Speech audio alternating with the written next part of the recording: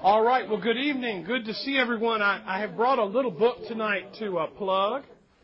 Arthur John bought this book, and then I took it from him so much he got mad, so I had to go buy my own. It's a copy of A Puritan Theology, Doctrine for Life by Joel Beakey and Mark Jones, and I'll pass this around. It is a wonderful volume.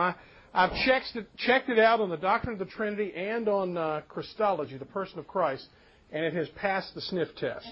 So we will put this right here, and y'all can take a look at it, and pass it around. Well, welcome to the School of Theology. We're on the Doctrine of the Trinity. This is the fourth session together. Let's open up with prayer. Our Father and our God, we pray for your blessing tonight as we think your thoughts after you from your word, and as we trace the line of your church's understanding down through history of your triune nature. We pray, O Heavenly Father, that you would guard us and protect us as we walk on holy ground. We have seen something of the deity of your Son and the deity of the Holy Spirit. We have seen how your word speaks of unity and plurality in the Godhead. And, O Heavenly Father, now we come and survey the wreckage of false ideas that have fallen to one extreme or another. And we ask, O Lord, you would guard us and protect us, and that you might keep us fervent to follow your word and to have fellowship with you, the triune God. In the name of Christ our Lord we pray. Amen. Amen. Welcome. Come on in. Well, we're looking together at the Trinity, and tonight we make the transition to the understanding of the Trinity through the life of the church. Now, this is not to move away from the Bible towards tradition.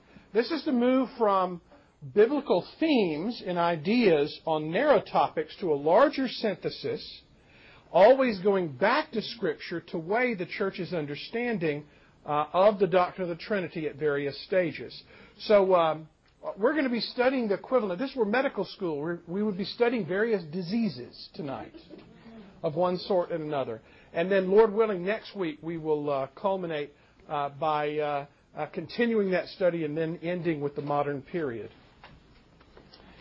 We're going to look together at Unitarianism in its second century forms of Docetism and Ebionism, and then at monarchialism in its two different presentations, one of them dynamic monarchialism and the other modalistic monarchianism.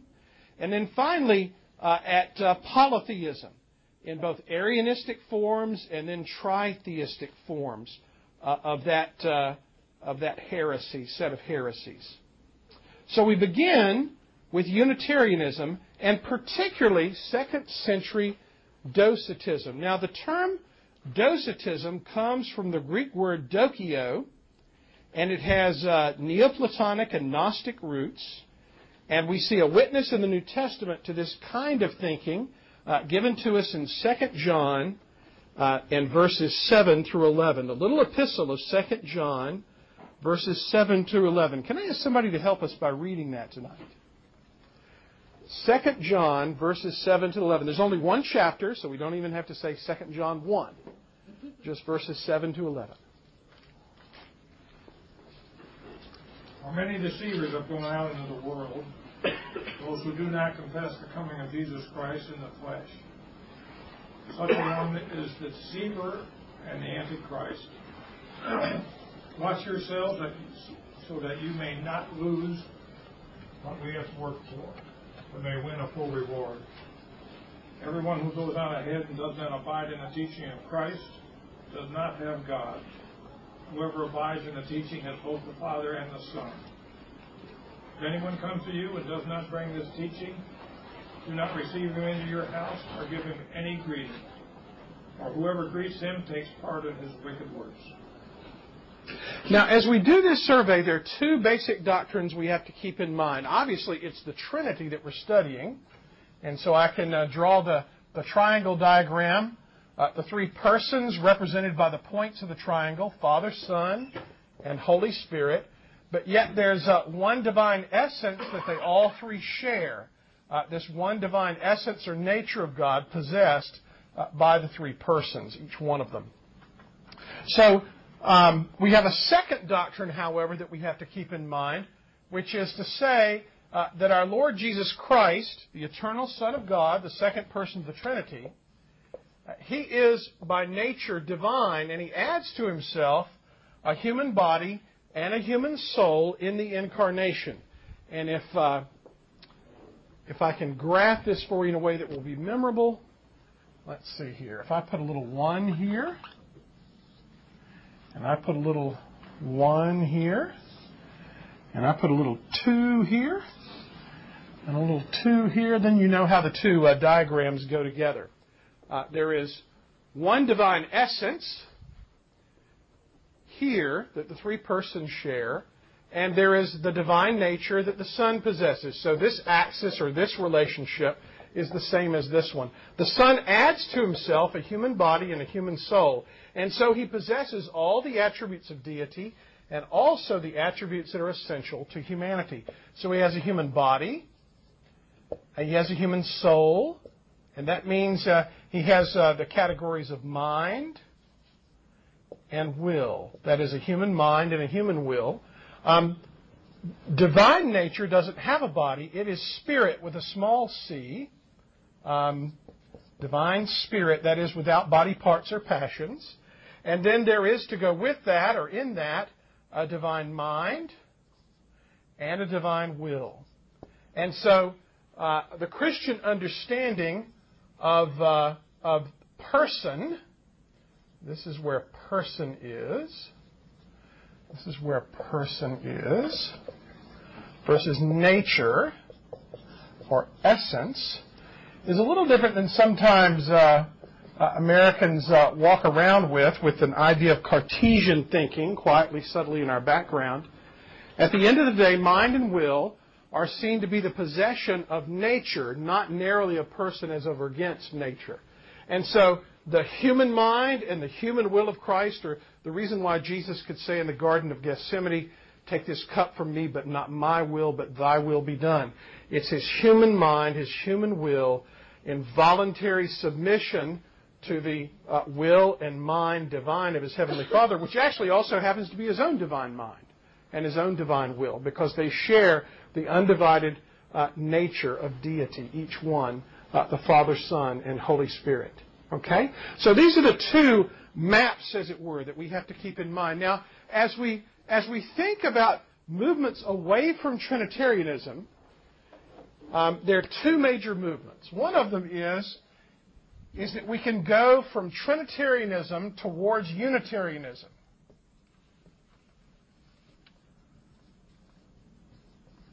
And that can happen in one of a couple of different ways. Either we can collapse the Father, Son, and the Holy Spirit. We can go from this, and we can collapse them all into one point together. So there's no distinction. Father, Son, Holy Spirit, these just end up being different hats or titles or badges that the one undifferentiated monad God is. There's another way, another move through which you can get Unitarianism, which is that you just kind of let the Holy Spirit fade from the scene. Just think of Him as a force rather than a person. And you let the Son of God incarnate sort of be lowered on the scale of being. So you end up with, rather than a proper doctrine of the Trinity, you end up with the Father being God. And then you end up with the Son being a prophet, a nice fellow. And then the Holy Spirit is just a force. And so that's a second route that you can get to the same thing, which is the one undifferentiated monad God. Okay?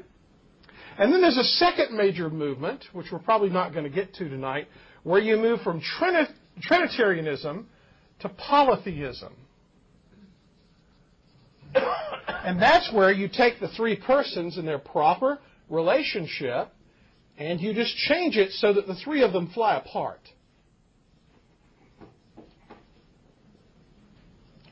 And so you have three gods, Father, Son, and Holy Spirit.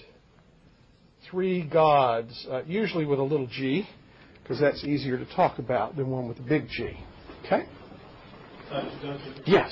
In your instruction here, having the divine nature, having the spirit, the mind, and will. Yes. Under that construction, are you saying that the Father, the Holy Spirit, and the Son all have one will, which the Son is subjecting himself to? Yes. Or they each have a will? Is that what you're saying?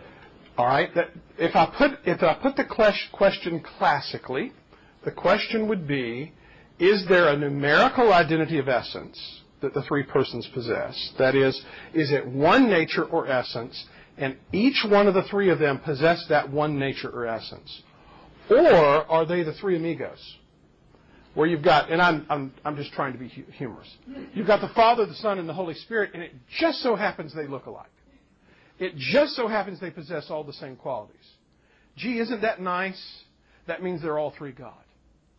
But yet there's not a numerical identity of essence.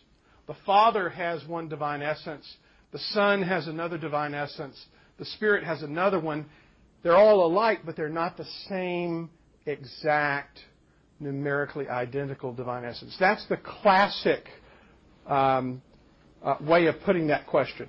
And the Church Orthodox has always asserted numerical identity of essence, because there are two problems with this threefold three amigos approach, which is one of them is actually philosophical, which is how do you have an infinite, eternal, and unchangeable divine essence, and it be anything more than one?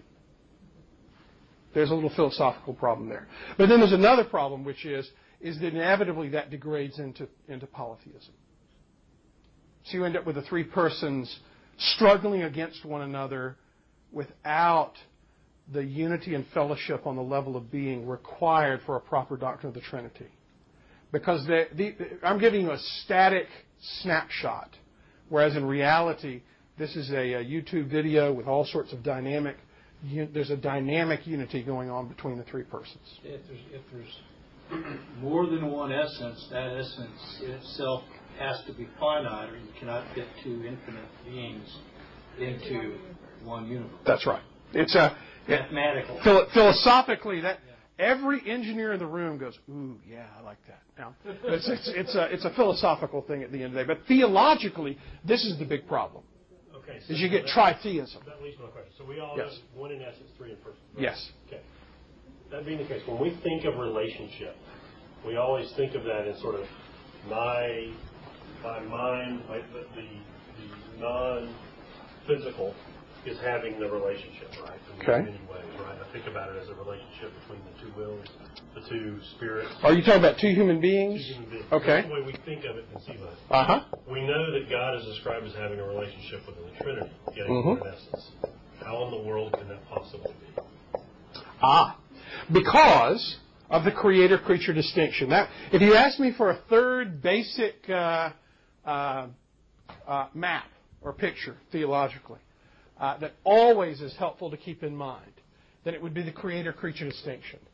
That God is the creator and that we are part of the creaturely realm. So human beings are down here. There we are, right there. And God is here. This is all God. Now, we are made in the image of God, imago Dei. And so that means that we are like Him in ways that He has intended. It does not mean that we are Him, and it does not mean that we're exactly like Him, but it means that we are like Him. And you have Trinity here: Father, Son, and Holy Spirit in this in the realm of the Creator, as it were. And among creatures, you have a likeness or an approximation of that. Human nature is not like this. And human nature is not even necessarily like this. Or the polygon has n sides, which equals the number of human beings. Okay? There have been theologians that have tried to work this out before, and what it leads to is a real spooky kind of Platonism. Our New Orthodox friends do this quite often, and you will hear this. You'll hear it in surprising circles. Some years ago, I was asked to help someone that was a theological expert advising a major American parachurch ministry.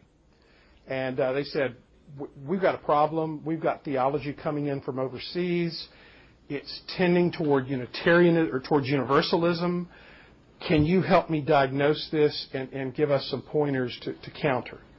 And I sat down with the guy, sent him a boatload of material, and basically his group had begun to fall into the hands of someone that took the Imago Dei too far. That is, they took it very woodenly. And so the triune relations between Father, Son, and Holy Spirit, they claimed that we were Trinitarian or Infitarian. That as many human beings as they were, they all shared this numerical identity of essence of humanity. And so the godfather, theologically, of this movement would say this. He would walk up to someone on the street who was a Muslim, who had no belief in Christ, and he would say to them, you are human. Therefore, you are in Christ. And they would say, what? And he would say to them, in the incarnation, the eternal Son of God came and He added your human nature to Himself. In adding your human nature to Himself, He sanctified and healed it. And so, you are in Him. When He was born at Bethlehem, you were born. When He was baptized in the River Jordan, you were baptized in the River Jordan. When He was crucified on the cross, you were crucified on the cross. When He was raised from the dead, you were raised in the dead. And right now, He is ascended and is at the right hand of the Father. And your humanity is there too. You are saved. Just don't make the mistake of rejecting the gift. And so the theological move was a very subtle one. Rather than there being an individuation of human nature, he changed it to what was functionally a Platonic understanding, that Jesus had assumed the species humanity, or that He had assumed the universal ideal of humanity. And of course, this is an assumption that leads to universalism, except oddly enough, the guy gave an opt-out clause. You were saved, but yet you could still stew in your own juices and insist on going to a personal hell. But yet, the whole time you're still in Christ. And you're still in heaven. Which leads to this, as they call it, a cat on a hot tin roof, right at the peak. Fur and legs going every which way. Okay? So, yes, you're asking a very classic, or that's a very astute theological question. The Imago Dei says that we're like God. It doesn't mean that we're exactly like God. We do not have infinite attributes as God has. We, for example, have the attribute of knowledge because we're made in the image of God. But we don't have knowledge just like God has it, because that would mean we would have to be infinite in our knowledge and therefore be God. So our knowledge is finite. We have love, but our love is finite love. We have an understanding of righteousness. And in the garden before the fall, our first father had true righteousness, but not infinite divine righteousness. A human, creaturely, not approximation of it, parallel to it. Yeah, excellent question. You guys are good. Yes. I've heard that T.D. Jakes has a oneness theology. Where would that fit into? Now, I am no expert on T.D. Jakes. My suspicion, see, it's not polytheistic, so it's Unitarian rather than polytheistic. And usually it's of this first kind in the schools that he travels in. What they do is they, in effect, say that there's one God and there are three periods. There's the Old Testament, which is the period of the Father. There's the New Testament, that's the period of the Son. And now we live in the age of the Spirit. And so it's just a little label or a hat. And the first hat God wears says Father. The second one says Son. The third one says Holy Spirit.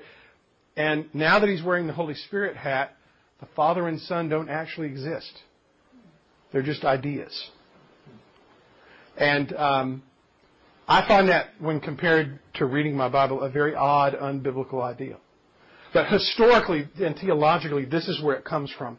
By collapsing the three persons down into the essence. there was a conference that had Mark Dever and Bodie Bacum, and they didn't want to go because the other pastors were actually bringing in T.D. Jakes and saying that he was a brother. Were they wrong in that sense, saying I'm not going there, I'm not being a part of that, because they're calling him a brother and he's not? Yeah. There you're asking the question of, do I keep fellowship with someone that is making a fundamental mistake in judgment about the doctrine of the Trinity? And so I would agree with Mark Dever. And who else did you say? And Bodie. I would agree with Mark and Bodie at that point. Now, of course, the difficulty becomes somewhere the chain has to end. Because everybody knows somebody that's not entirely straight. And they may not get their labels all proper. Okay? So I'll have fellowship with you, and I will strongly discourage you from trying to flirt with or have fellowship with somebody else that doesn't draw these lines in the proper place. But how wrong do they have to be before I break fellowship with you because your judgment is basically false? And if I'm going to do that to a second degree, what about a third or fourth or fifth degree? And at some point you have to throw your hands up and say, it's a fallen world and we've got to learn to get along with certain people in spite of the fact that we may have disagreements with them on different things. And in theology, one of the dirty little secrets you learn is that folks don't always know what they think, much less know what somebody else thinks. Much less know what they think about what somebody else thinks that somebody else thinks. At some point, you get diminishing returns due to our finite knowledge to the point where it's not very helpful. But see, Mark, I'm sure, and Vaudi as well, I'm sure, would be concerned that their presence at such a conference with that kind of posture would lead to a lot of confusion among the sheep. And they might mistake something that's Unitarian for being Trinitarian. And that they wouldn't want to lead people astray.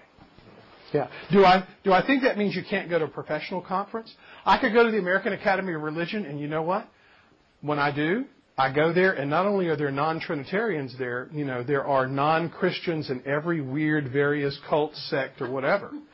And I go to the Evangelical Theological Society meetings, and they're getting a little spooky sometimes too. Okay? So it's not that you can't go to meetings, and it's not even that you can't speak at a professional society, but the problem comes when it's a conference or when it's in your own presbytery where you're vowing some kind of mutual submission. That's where you get a problem. Yeah. Good questions. Yes. Bodie Bacum.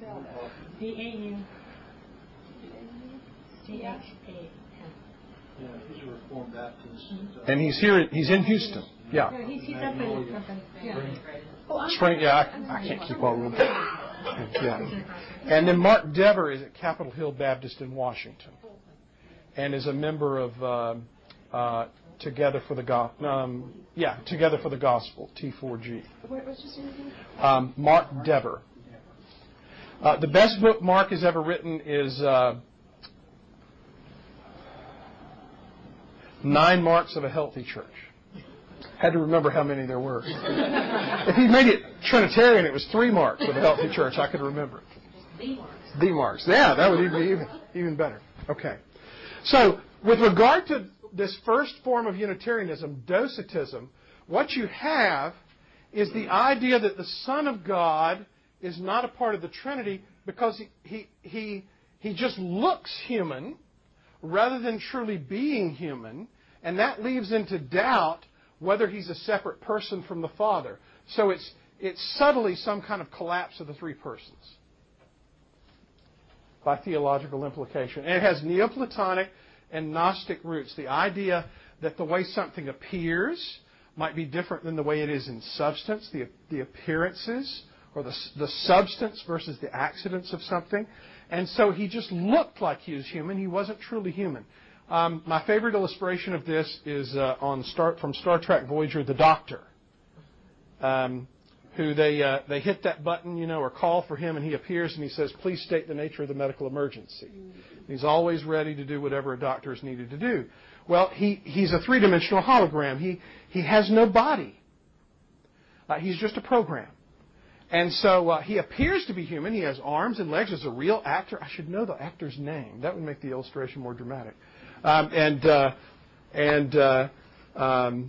a wonderful actor, but at the end of the day, he's playing someone who is not truly human. They just appear to be human.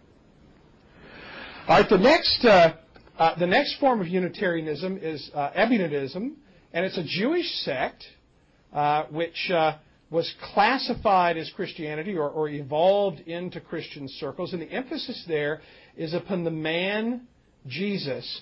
That is, the emphasis is the opposite of Docetism. Docetism put an emphasis upon the deity of the Son to the point where it called the Son the personhood of the Son into question. This puts an emphasis on the humanity. Rather than denying the humanity, it's obsessed with the humanity of Jesus. Jesus is just a very good rabbi. He's a high, sophisticated, knowledgeable, quick, witty, charming, and good-looking fellow. Just the kind of guy we would like. But the only thing is he's not God. He's closer to God than we are. Who is his father? Well, his father is God. But his mother is Mary, yes. And it raises all sorts of questions about the incarnation. How did he get here? Probably he got here by Joseph. His father's probably really Joseph, but he calls God his heavenly Father, and he can reveal God to us, and he helps us a lot. He's a very great prophet, for example. And the book of Galatians is written to counter this kind of a misunderstanding, where Jesus is just a really good lawkeeper, just like you need to be to earn your salvation. And you have modern manifestations of this second century heresy in great scholars like the German 19th century scholar Adolf von Harnack, who was at the University of Berlin and turning out books and very busy telling us that Jesus was just a rabbi. And most of what we know today as Christianity came from the Apostle Paul and from these pagan Jewish or pagan Greek ideas that were inflicted upon Christianity. Jesus never intended to be misunderstood as the eternal Son of God, the second person of the Trinity. That's a bunch of Greek stuff, Greek philosophy run wild. He just really is committed to being a good rabbi, and so should you and I be good too, good moral people, upstanding Prussians. Well, they get the spiritual a lot out of the Gospels, wouldn't they? Yeah. They make Thomas Jefferson look downright reserved with his pair of scissors by the time they're through. But this second thing leads again to Unitarianism, because the Son is no longer the Son of God. The Spirit becomes very amorphous in this system. And with Adolf von Harnack and the entire theological movement he was in, the idea of Holy Spirit, not personal, depersonalized Holy Spirit, becomes identified eventually with German value and culture. And in the best of circles, you see, Jesus would be a good Nazi. I mean, he would know that we're right, and that we're the superior race, and etc. You see how theology can be taken and run off in a very strange and odd direction. And it leaves the Father there standing all alone, not in a communion and union of life and light and being with the Son and with the Holy Spirit. It leaves him being pointed to by a very nice rabbi. And it leaves him influencing people with a force called the Spirit, which is not pure Trinitarianism.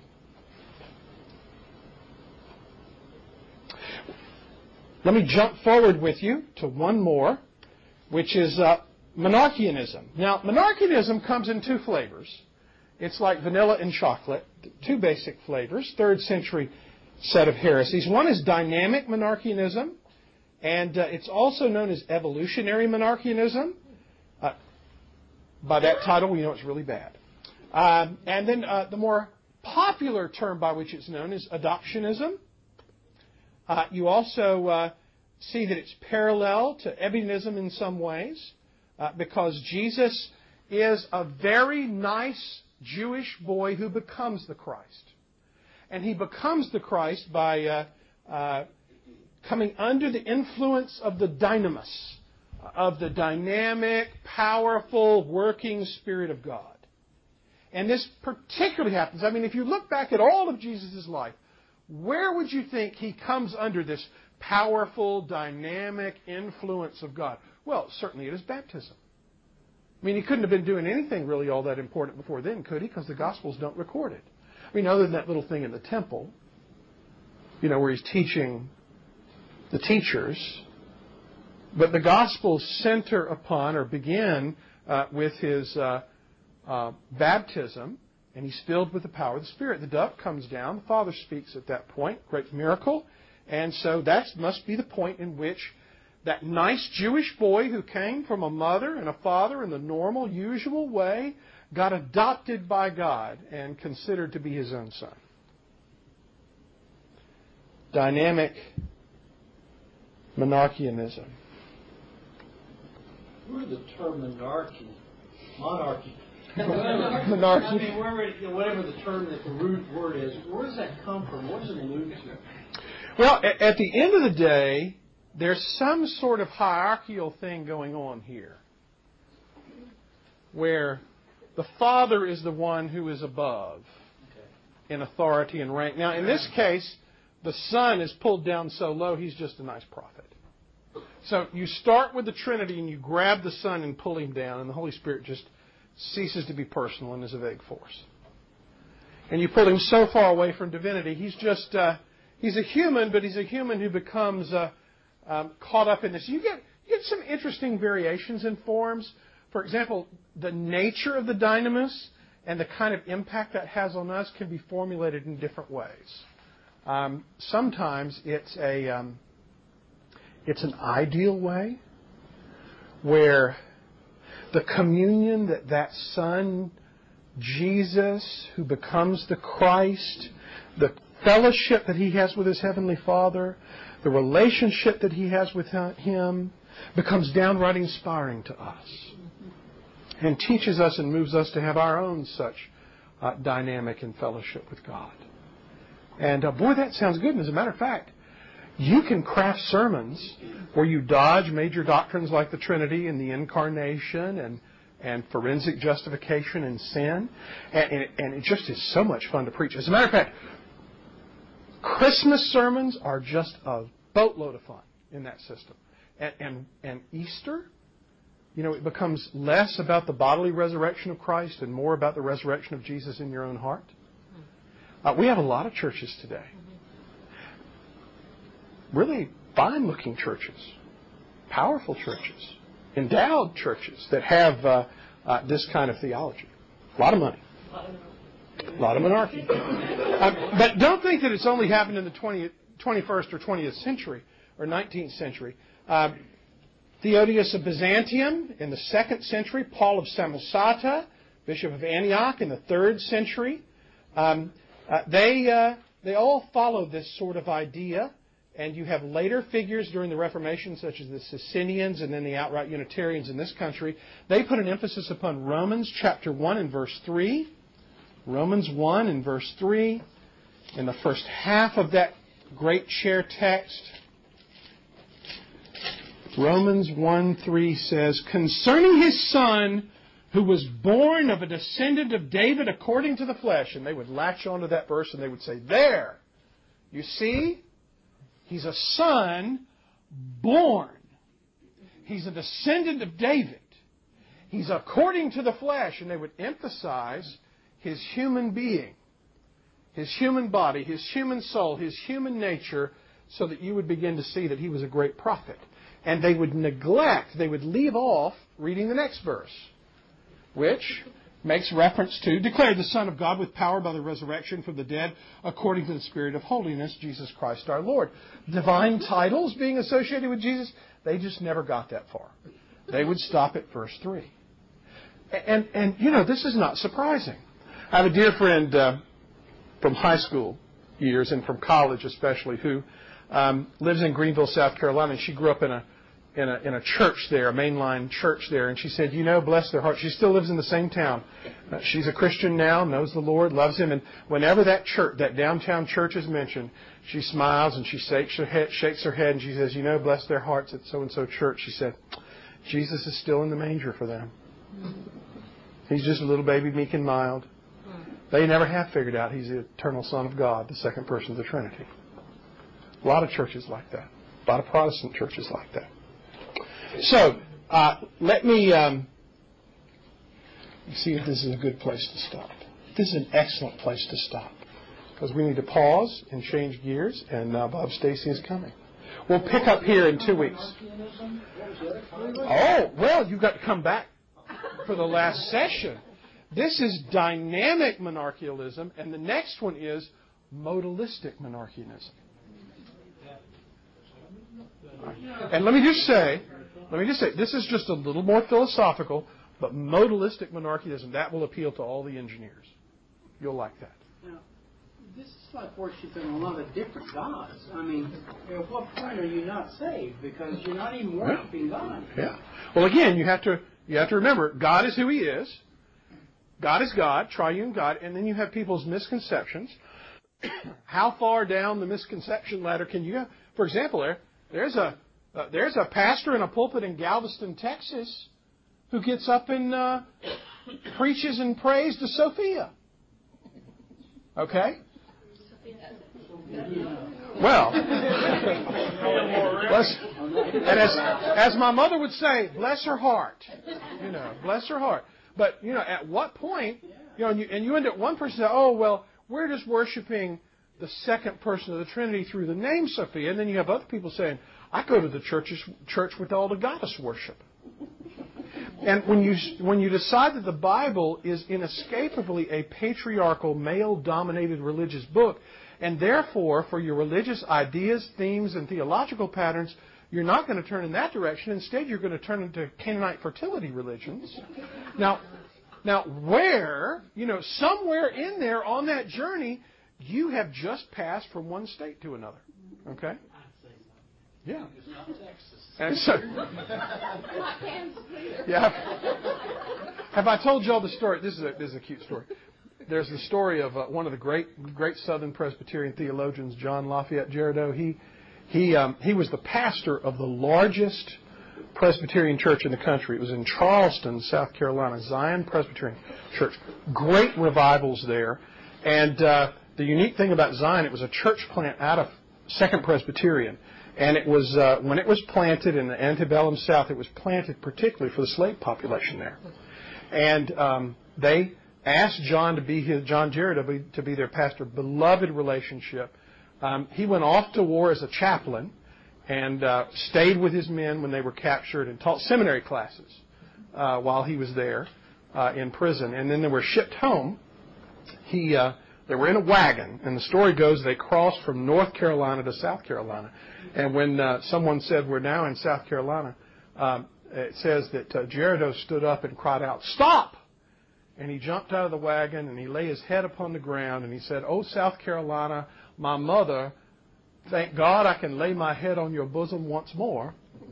And his biographer says it was a strange scene, but it was characteristic of man. So, you cross from one realm to another, and you may not know exactly when it happens, but at some point, things get a little dramatic and a little odd, okay? Now, the good news about Jerideau was he went back, his congregation took him back, and he preached with fire. He preached actually in Gullah there, which was the coastal. He preached in Gullah, which was the coastal language of the African-American population there, and had an influence that lasted several generations. A revival broke out, etc., and that worried the authorities, the occupying authorities, and they removed him forcibly from the pulpit. They would not allow a former Confederate clergyman even to have that much influence over so much of the voting population. It was very interesting social dynamics at the time. John Jerideau. John Lafayette Jerideau. At his funeral, one of the ladies in the congregation sang and spoke, and it was some variation of a poem she'd written on how come he's done gone and left us so. Because they were just heartbroken. But I remember touring there in the 1980s, and we managed to find someone whose grandmother had been in that congregation and had told her about the revivals. So it was pretty cool. The church is now a Holiday Inn, which shows you the respect that our country has for the Holy Spirit at times. They tore it down. But I have some old pictures. But anyway, thank y'all. Y'all get some coffee and we'll change gears here.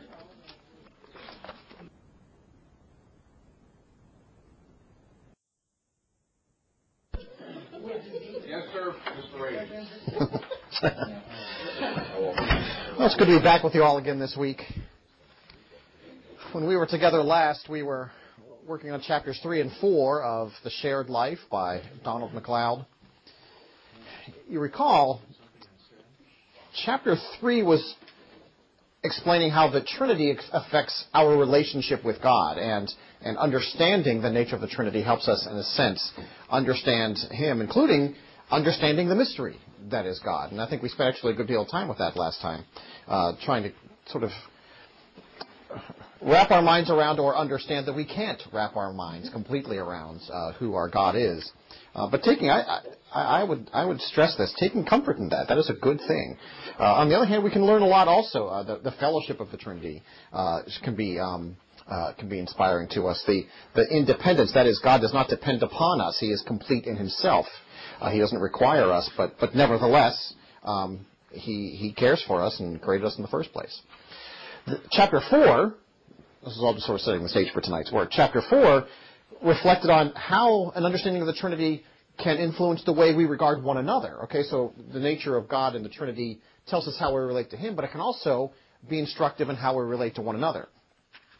And MacLeod simply points out that we are made in the image of that Trinitarian God. We often kind of that Dr. Rankin referred to it earlier. That imago Dei, that notion that we are made in the image of God, we could do an entire term just on that and not even plumb the depths of the implications of what it means to be made in God's image. But we often boil it down to something more simple than it should be. So we often kind of, when we think about the image of God, we restrict it very narrowly sometimes. But it's a Trinitarian image.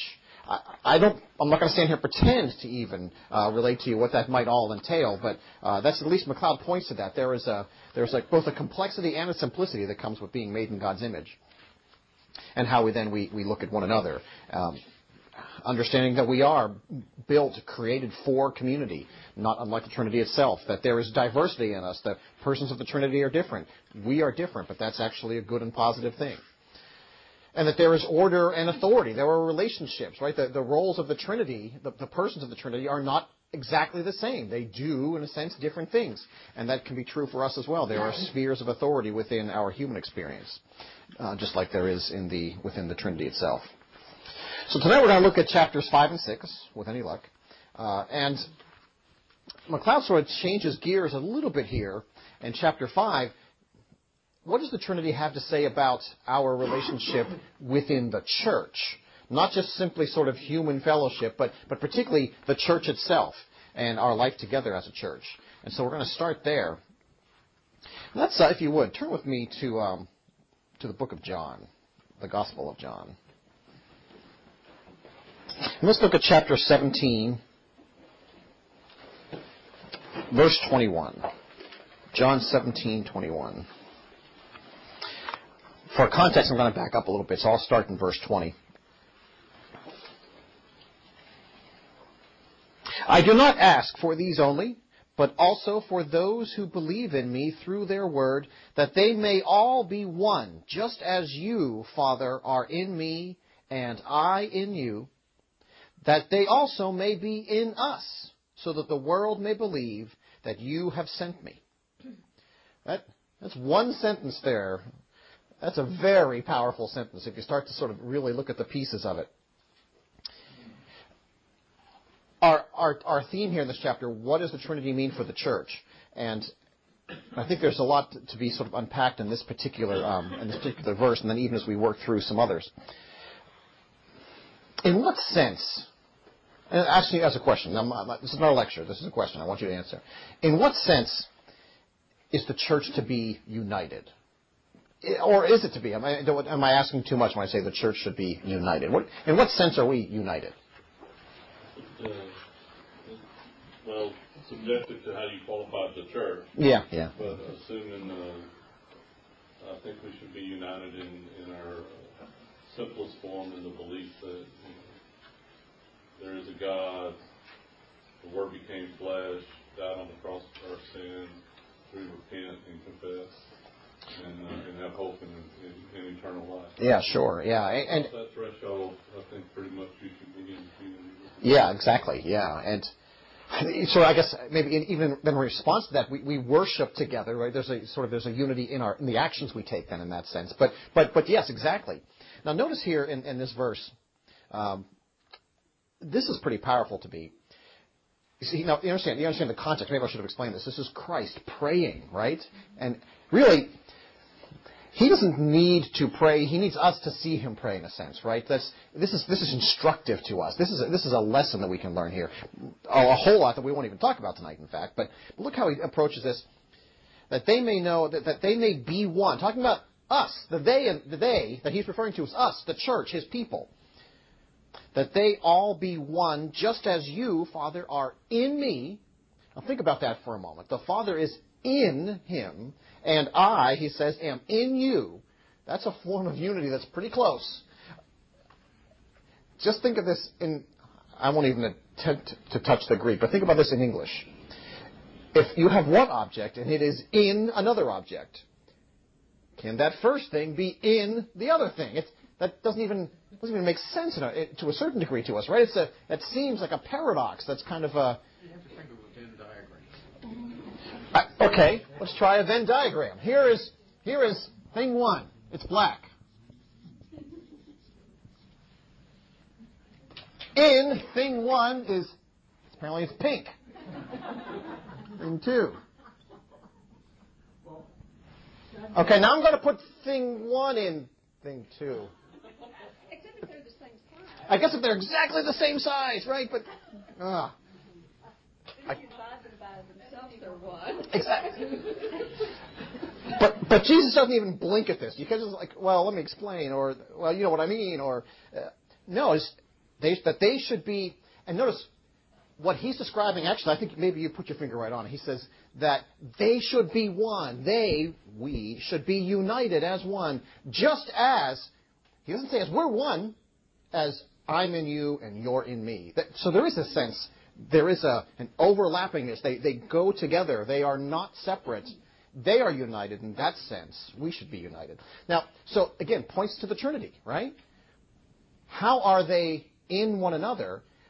They are three, but they're still one. That's, again, not necessarily, I'm not enlightening you when I say that. I know this. We are not equal to one another. We are not the same as one another, but we are united together. The church is the body of Christ. Well, yes, it is.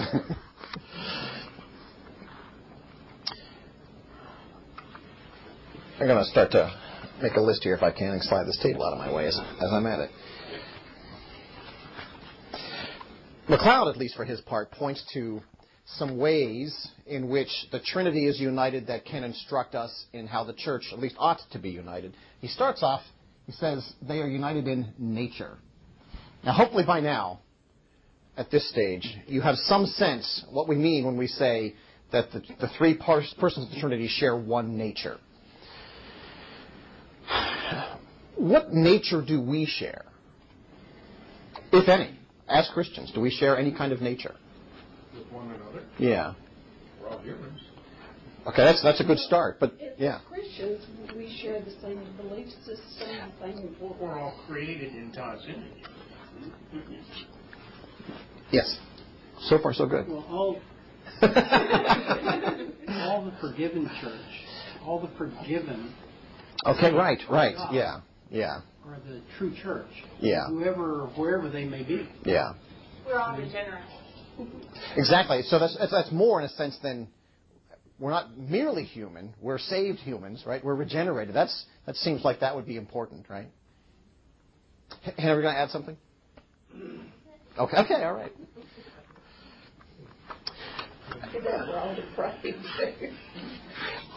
MacLeod makes some interesting observations. You turn to page 71 with me. And he roots this in Scripture. We could do one of these things where I race you through like 5 texts and see who can turn to them first, but we won't do that. But so we'll just look at his page where he summarizes, right? Look at page 71. You see that in the middle of the page, united in nature. He says, picking up just the second sentence, just as the persons of the Trinity are one in nature, so are Christians, he says. They are, again, the they is us. So think of yourself in this context. They are born again in the image of Christ, as we've said, and share the same primary instincts. Look at what he says. They are hungry and thirsty for righteousness. They desire the nourishing milk of God's Word. They crave the fellowship of God. Their hearts make music to the Lord. Now, I don't think that's supposed to be an exhaustive list, but I think all of it, this goes back, Jim, to originally your point, right? What do we share in common? We do desire to understand God through His Word. We hunger and thirst for righteousness. I love that notion, the nourishing milk of God's Word. I don't know how you feel about this. For myself, I know this is the case. There will be sometimes on Sunday mornings, particularly if it was preceded by a Saturday that included maybe a great deal of labor or a late night. And I'll hear my alarm on Sunday morning, and it's not the sound that I want to hear. I want to hear silence. I want to continue sleeping. And I won't go into how often this happens, but sometimes a thought will come across my brain that says, just go back to sleep. And it's a hard one to resist, because at that moment, I really, really want to be asleep. I'm confessing to you here. I love sleep. There's a problem about that. So I know. See, the problem is Sunday morning when the alarm is going off, I don't remember that proverb. You're really a teenage girl all along. It could be. That could well be, right. So, actually, yeah, exactly. I'm not sure that we need not split the difference there. But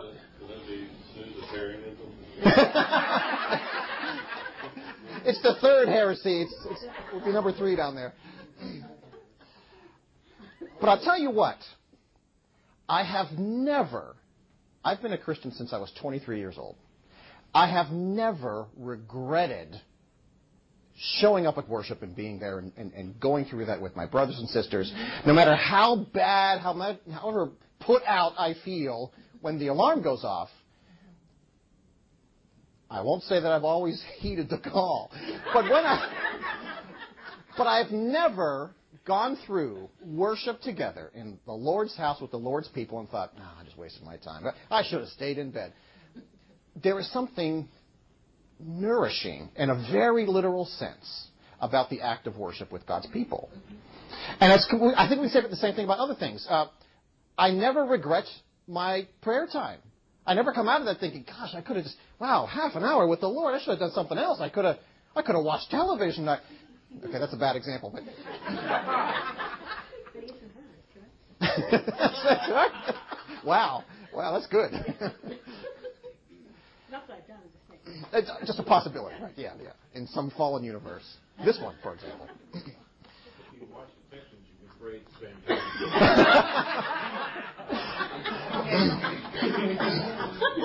I think we're discovering new heresies even as we go along. All I'm saying, and I think you're all with me here. All I'm saying is that what MacLeod points to here as a kind of nature that we share, it is reflected in those acts of worship and devotion.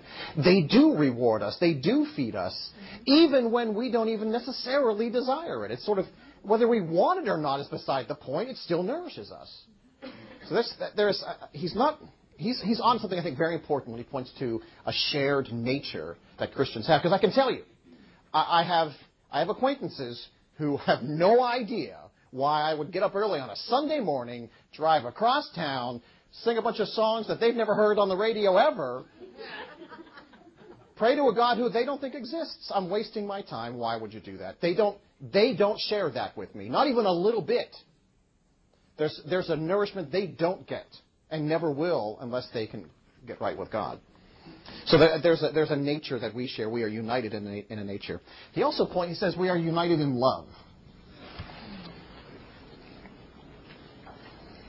He says something here. He points to something which I've heard this before. He's not, and I understand he's not exactly. This is not like the Puritan book that Dr. Rankin passed around. This is smaller. I don't know if you've noticed this. It's lightweight and portable in comparison, but still filled with good things. And maybe the purposes are different. he says something I've heard before, but the reminder is good, and it always kind of stings me a little bit because I know that I don't live up to it. He says, you can't really love God without loving his church. And that's us. I put it more personally. I can't love God without loving you. If I don't love you, every one of you in this room, and the rest of God's church, I'm not really loving God the way I should. Going back to that notion, the church is the body of Christ. Those aren't just sort of pretty words. It's not even a metaphor. There's a real truth to it. Maybe sometimes, again, these are mysteries, maybe hard to completely understand. But it's not even an obligation. It's not like I'm under a command. Maybe I am, in fact, but that's not it. I have a relationship with you all that I would never have. A loving relationship with you that I would never have if it weren't for first Christ loving us. I can't explain this, but I pass. So I'm driving to work this morning. I'm on the West Park Tollway, where there are, from what I could tell, about 1.5 million people trying to get down that road. They're at my exit. I don't know where they're all going.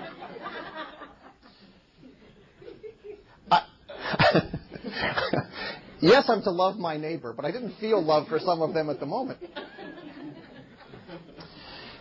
And I am to love my neighbor, but there's a difference between how I regard those outside the church and those inside the church. We have a natural relationship, and not just a relationship. Love is the right word. I know it's uncomfortable. This is not how Americans like to talk, right? But we do have a relationship of love with one another that is premised upon Christ in our lives, each of us and all of us together. And that, I mentioned this kind of stinks because I know I don't live up to that. I mean, I know I don't always love my brothers and sisters the way I should. And then McLeod even takes me further.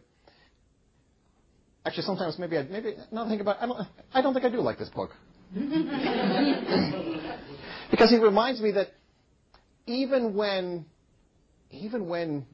my brothers and sisters disappoint me, even when it doesn't seem like they love me, I'm not accusing anybody in this room, but let's say, outside this room maybe, every once in a while, I get a different kind of feeling from them. Still, I'm supposed to love them. You mean you love the people in the church until you meet them? That's right. And that's right. Some are more lovable than others. That is true. That is certainly true. Again, present company, you're all fine. It's the others that I'm worried about.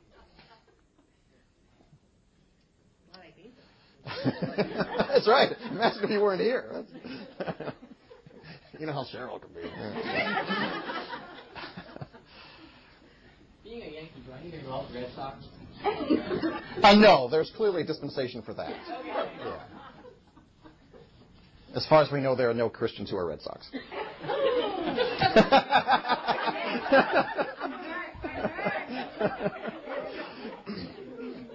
Everybody reread that chapter again tonight. I didn't get to Red Sox games. I could attest to it. We're going to move on before somebody gets hurt. He points to a unity in ministry. So we are united in nature. We are united in love. He says we're united in ministry. How do we unite in ministry? Well, on the most basic level, we do stuff together. Maybe that sounds too simplistic. No, it's exactly right. We do things together. We do things for other people together even. For each other and for others outside of our body. We do this, right? And that can even... Yeah, go ahead. We serve the same person. We all serve the Lord. And we serve Him for the same reasons. Or at least, ideally, we're serving the Lord for the same reasons. And that's kind of how we can unite in ministry. That's exactly it. So I just... this past weekend... I teach a class at the university we call the freshman year seminar. It's for every single incoming freshman has to take this class. And there are like 25 or 30 sections of this. So every freshman's, so groups of about 20 or so. And I have a group of 20. young little students. They're freshmen. They're so cute. Did you have anti-religious yelling them? Well, that's a different issue, yes. We'll talk about that sometime when we're not here. But we have an annual, what we call the Campus Service Day at HBU. And all of the freshman year seminars, all the FYS classes, we call them, all those classes go to different parts of Houston. Sometimes a couple will go together. Well, they go to different parts of Houston and perform some form of community service. You know, we spent about 4 hours, from about 8 to about noon, on Saturday morning. We went to the Third Ward. There's a ministry out there. It's a Christian ministry that does great work in that community. We broke up into teams. My team went to a little shop that they call it a furniture exchange. You can bring your old ratty furniture that maybe isn't serviceable. In exchange, you can get something that you might need for your home, especially if you don't have the means necessarily to provide that for yourself. It's a good ministry, and they do good work there. One of the things they do is recycle mattresses. So I spent Saturday morning breaking up mattresses into its constituent pieces. There's a lot that goes into a mattress you might not know. Many of my students are believers. But let me tell you, there are a handful, about 25% of the university in general, I couldn't tell you exactly how many in my class, but about that amount, who are not believers. Understand, everybody's there because they have to be. It's a requirement, right? You can't pass the class if you don't do the community service. It's not really volunteering in that sense. But so we're engaged in a kind of ministry, but you can really tell for some people they are. They aren't motivated. They don't love mankind because Christ is in their hearts. They're doing it because they kind of have to. They might even get something else out of it. It makes me feel good to, I condescend to help these neighbors down the road. But it's not a Christian love that's motivating them. So there is a sense in which, and it was very vivid on that Saturday morning, those who are united in ministry, really, who are there because they love God's creation and His people, and those who are there because for any other, 100 or maybe 1,000 other possible reasons, as simple as I have to get credit, to maybe something more sophisticated as it makes me feel good, and it's all about me, and that's what counts, and everything in between. There is a sense in which we are united in ministry. He gives us a bunch of examples out of Scripture here. Look with me, starting on page 72 and over on the 73. Bottom of page 72, he says, in Isaiah 42, for example, God announces, "Here is my servant whom I uphold." So this is a reference, it's a sort of prophecy about Christ, right? So the Father saying, "I uphold the Son." You see, there's a kind of ministry there. It's the Father ministering to the Son. That's the image I think that McLeod's trying to help us see there. So keep on going over to the next page. A few lines from the top. It's from Mark chapter 1. You know this. You've read this before. "You are my Son, whom I love, with whom I am well pleased." Again, there's kind of a ministry there of the Father to the Son. He points out after the temptation, God sent angels to, depending on your translation, it might actually even say, to minister to Christ when He was out in the wilderness. Again, there's it's God reaching out, God the Father reaching out. He points out He does the same in the Garden of Gethsemane. Again, depending on your translation, might use that very same word, that angels were sent to minister to Him. And then he goes on, I'm just going down this page 73 here. He picks up, I'm going to pick up halfway through the page. Throughout Jesus' ministry, God was accrediting Him by means of miracles, wonders, and signs. The writer of Hebrews tells us that it was through the eternal Spirit, that sounds like the Holy Spirit, that Jesus offered Himself to God. So there's this picture throughout Scripture of not just a relationship between the persons of the Trinity, but sort of a supportive ministry to one another. And that, I think, is where McLeod is taking us, that's in fact what we do with one another, and then outside the church as well. There's a ministry aspect to what we do together. And then finally, he points to, in this chapter, fellowship. Now, this is probably not a surprise. We've even talked about this before. But again, I don't want to belabor this point. This is kind of insulting to your intelligence if I go too far on this. Is there fellowship within the body of Christ? Is there fellowship in the church? Jim, I think was implied again in what you said earlier. If we don't have that, it's possible we're not the church. In fact, quite probable that we are not the church if there is actually no fellowship. And again, does the Trinity, does it share fellowship? By the way, I'm glad our church is not called Trinity. This make this conversation very awkward. I used to go to 2 churches called Trinity Presbyterian, so about half of them are. The other half are called covenants. Yeah, I know. There's a lot of covenants as well. There's only about 10 names to choose from, it seems. Never heard of sin, Presbyterian. Exactly. Where's the Damnation. Although I wouldn't be surprised if there's been a total depravity Presbyterian. If there isn't, I smell a church plant coming. That's a good one. That is a good one. So again, just as the Trinity shares that fellowship with one another, the church, being again His body, made in His image, we also engage in that as well. So let's take just a quick journey over to chapter 6 then. I'm changing the subject here in a certain sense. We're going from the church. In a sense, MacLeod drills down a little further. We're talking about the church as a collective, right? It's all of us. He drills down a little further in chapter 6, the title being The Trinity and the Christian Life. He's talking about how each of us live now. The life of the Christian is influenced and directed, in a sense, by our understanding of the Trinity. Here on page 81, so it picks up on page 81. Again, he takes us on a quick little tour of Scripture. This is worth just reviewing quickly with all of you here. About halfway down that first paragraph, he says, our bodies are temples of God, we're told in 1 Corinthians, right? The Lord refers to this in John 14:23, reminding us that not only Himself, but also God the Father lives in us. And he even quotes it here, if anyone loves me, he will obey my teaching. My Father will love him, and we will come to him and make our home with him. That's Jesus speaking with the Father, speaking on His behalf as well. They will make their home with us. That's a pretty powerful statement there. I'm going to continue on in that same paragraph. John's first letter, he says, also teaches that God the Father lives within us. 1 John 4:12 and 16, for example. If we love each other, God lives in us, and His love is made complete in us. Whoever lives in love lives in God, and God in him.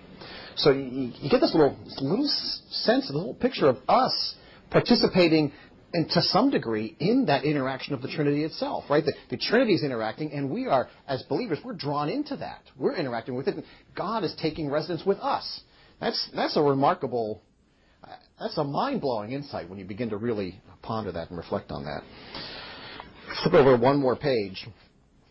Just one more of these. He has several. We don't need to. I'm not going to sit here and read the book to you. You can read, I'm sure, on your own. But he refers to Galatians chapter 2, verse 20. I have been crucified with Christ, Paul says, and I no longer live, but Christ lives in me. Again, this is sort of taking a piece of the Trinity in a sense, but also sort of binding us with it. So this is MacLeod's way. This is how he does things. And so I was going to erase this, but apparently I can't. But look, I found a solution. He's going to give us some conclusions we can draw from this notion of our interaction with the Trinity, the life of the individual Christian. And he points to several things. He says we can take from this, we can conclude from this, that we live in security. Think of some of the words and phrases we use, or the Bible uses, frankly, to describe who God is, especially who Jesus Christ is for us. Sometimes those phrases and words have a very militaristic feel to them, right? Jesus is our shield. He is a mighty fortress. You get the images there, right? What's happening? Only when you are attacked do you need a shield. It doesn't serve you much use otherwise. You can't cook on it. You can't sleep on it. I guess you could. A mighty fortress you could decorate for Christmas, but it's not the same thing. It is there to resist things, right? So you get this sort of military picture. Think of it, God is our hiding place, right? Again, it implies that it's a rough world. It's a difficult place. There are threats around us, but God provides the protection, the security for us. The second one MacLeod points to, he says that there is power in our relationship to the Trinity and the life of the Christian as a result of the Trinity. Turn with me. Let's look at this one together. Turn to page whatever in your Bible. Turn to Isaiah chapter 40. You tell me what page it's on. 587. All right. Everybody meet me on page 587. Approximately. Middle-ish. Yeah, middle-ish is good when it comes to Isaiah, sure. Isaiah 40. Let's read, would somebody mind, you guys get tired of listening to me talk, I'm sure. Could somebody read verses 29 to 31 for us? He gives power to the faint, and to him who has no might he increases strength. Even youth shall faint and be weary, and young men shall fall exhausted. But they who wait for the Lord shall renew their strength. They shall mount up with wings like eagles. They shall run and not be weary. They shall walk and not be faint. That's a passage you all know well, right? I mean, you've all heard that before. It's an encouragement, but think of the point there, right? And I love how the verse 31 is the one we often quote and memorize, right? That's probably at some point in Sunday school you had to remember that verse. But I love how 29 and 30 point and build up to it. Look, I don't care who you are. You can be in the best possible. Even the youth, even the young are going to get weary. They're going to get worn out. I get worn out. That's not a surprise. But other people, even people in better shape than I am, their strength will fail and flag. But those who wait on the Lord have a source of strength, have a source of power, if you will, that is not dependent upon ourselves. It doesn't matter how enduring I am. It doesn't matter what strength I bring to the table. God provides it. There's he points to other passages. We don't need to look at all of them. But some more that you know. In Romans 8, what does it say? We are more than conquerors. Again, that's a great phrase. Conqueror sounds pretty cool, first of all. I mean, that sounds all right. I like that. But what's it mean to be more than a conqueror? There are many Roman emperors who would be jealous of such a thing, I'm sure. And, of course, Philippians 4:13, again, another one of those verses you probably committed to memory at some point, but I can do all things through him who gives me strength, Paul says. Turn with me over to this is actually page 84 in McLeod's book here. He tells a story that every once in a while, I'm reading through here and I think, wow, that's worth remembering. So he tells just a brief little anecdote here I thought we should probably look at together. This is the middle of the page 84. In her famous interview with Michael Parkinson, Commissioner Catherine Bramwell Booth recounted how, as a young girl, she returned one day to her Salvation Army headquarters after sharing in a service. There before her was her grandfather, the formidable General Booth. "How did you get on, Catherine?" he asked intimidatingly. "I did my best, Grandpa," she replied meekly. The General's response was devastating. "Catherine, your best is not good enough." That would be devastating, wouldn't it? But he added, "In Christ, we can do better than our best." That's a remarkable insight. And I think that's worth just pondering for a few moments. There is a power there it's greater than any power you could ever have. It is better than your best. And actually, that doesn't really even begin to capture it. It's far better, in fact, than your best. And it's true in a sense. Your best, my best, our best is not good enough. It's not even that good, period, let alone good enough. Third, he points to the notion of adoption. The implications of the Trinity in the life of the Christian, he says, adoption. Not to, again, insult your intelligence, we become, through our faith, through Jesus Christ, we become sons and daughters of the living God. What's the Bible say? Co-heirs with Christ. Whatever that relationship is between the Father and the Son, and it's so richly described and developed in Scripture, they bring us alongside the Son of God and say, yes, you too. You share in this inheritance. Not because of anything great we did again. In fact, let me say to those of you who are younger than me, which is many of you, you don't earn an inheritance, right? You don't do anything to get that. You just are. You have a relationship. You probably came from someone, and that person, look, I'm out of here. You can have my stuff. You didn't do that.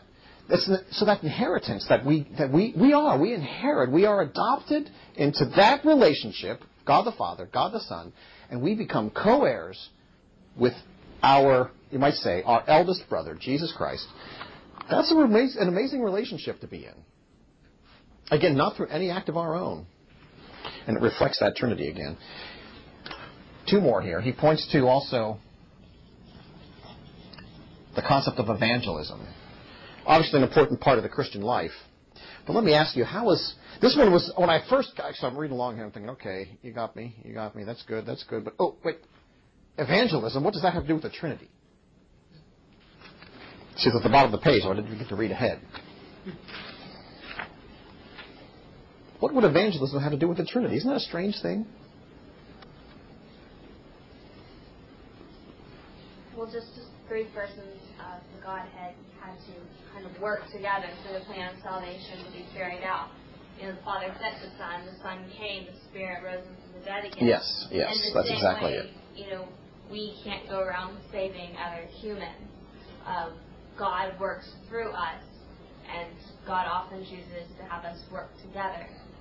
That's exactly right. That's very well put. And I want you all to think about that just for a moment. How is it that the Trinity is reflected? First of all, salvation is only possible because of the entire Trinity. We often do kind of boil it down more than we should to just, okay, it's the work of Jesus Christ. Well, it's not just the work of Jesus Christ. It's not just the work of any one person of the Trinity. It's the complete work of the Trinity. And we don't save anybody. I work among Baptists. Some of you know what that means. I love my brothers in the Baptist church, but boy, they labor awfully hard to achieve salvation for themselves and for others. And for others. I remember walking into a church visiting one time, and there was going away from a pastor who I guess was a pastor that I baptized in the Baptist church. And this lady, I had no idea, but she knew I was, it was just going away. And I explained to her I'd gone here a long time ago. She said, "Oh, well, did Pastor and so save you?" And I'm thinking, what? No, actually.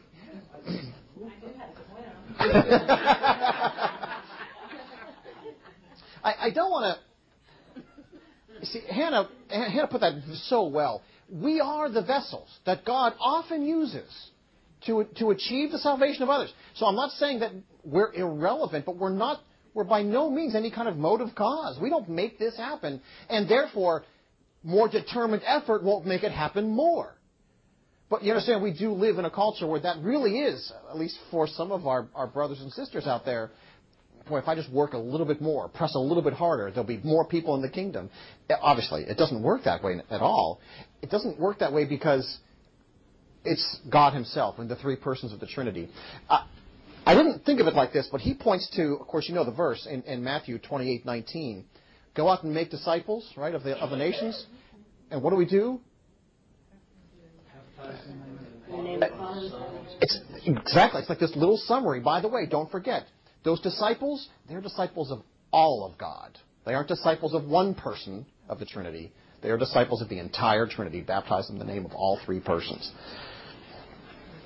We're about out of time. I want to make sure we get this last piece in. He says, and we've already kind of hinted at this, I think, in our discussion of the last chapter, but our worship, but notice, he's not necessarily talking about simply corporate worship here. This is the life of the Christian. You, individually, me, individually. How does the Trinity influence or teach us? MacLeod simply says, our worship must be triune worship. We should not fall into, we've talked about this before, we should not fall into the trap of worshiping our favorite person of the Trinity, or the one we feel like we understand the best, or the one that we think gives us the most stuff back, or whatever, the one we're most comfortable with. I don't know about you, I've seen this a lot in contemporary American Christianity. Different churches worship different parts of the Trinity. It's in the nature of it. That's not necessarily a horrible thing in that, we often do neglect, but I'm glad somebody else, picks up the pieces that I drop. I guess that's all right, but our worship needs to be complete. And we need to worship the entire Godhead, not just the one we like.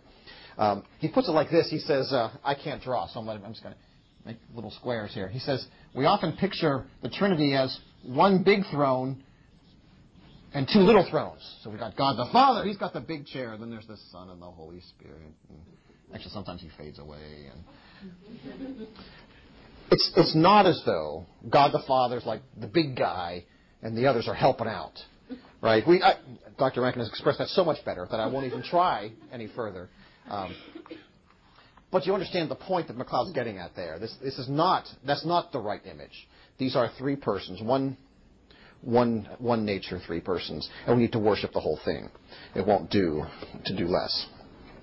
We are actually about out of time, but I don't want to send you out of here if I've really irritated you or if I have caused some kind of crisis in your faith. Please ask any questions you have. Heresy Help Desk. I'll give you a toll-free number. It's like the Obamacare website.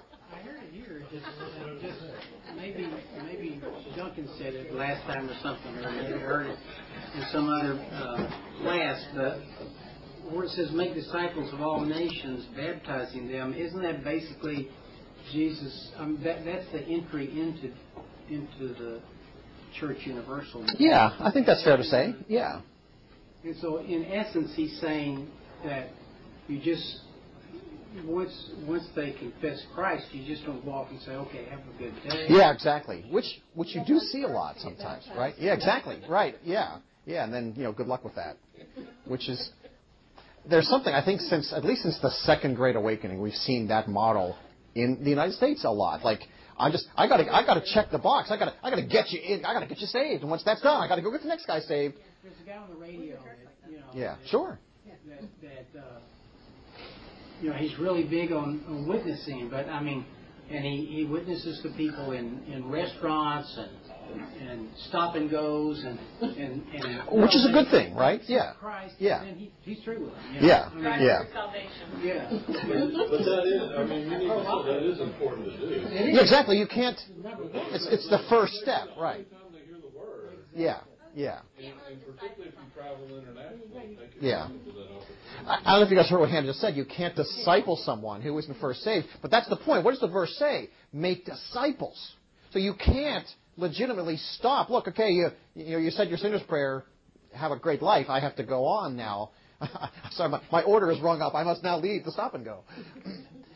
We are to make disciples. We can't simply stop at salvation, right? Once that person expresses belief, and that's a great thing, now the work really is getting started. The discipling, in one sense, is the hard part. That's an ongoing relationship we're going to have now.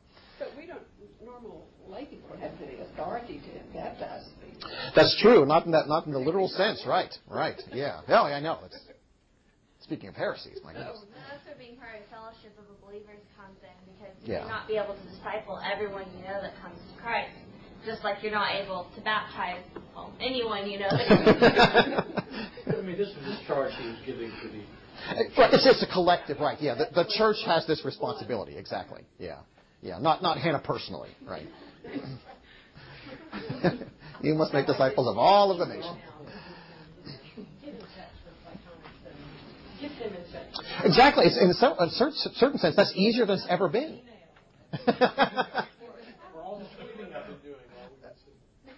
Think of how many people have been saved just as we did.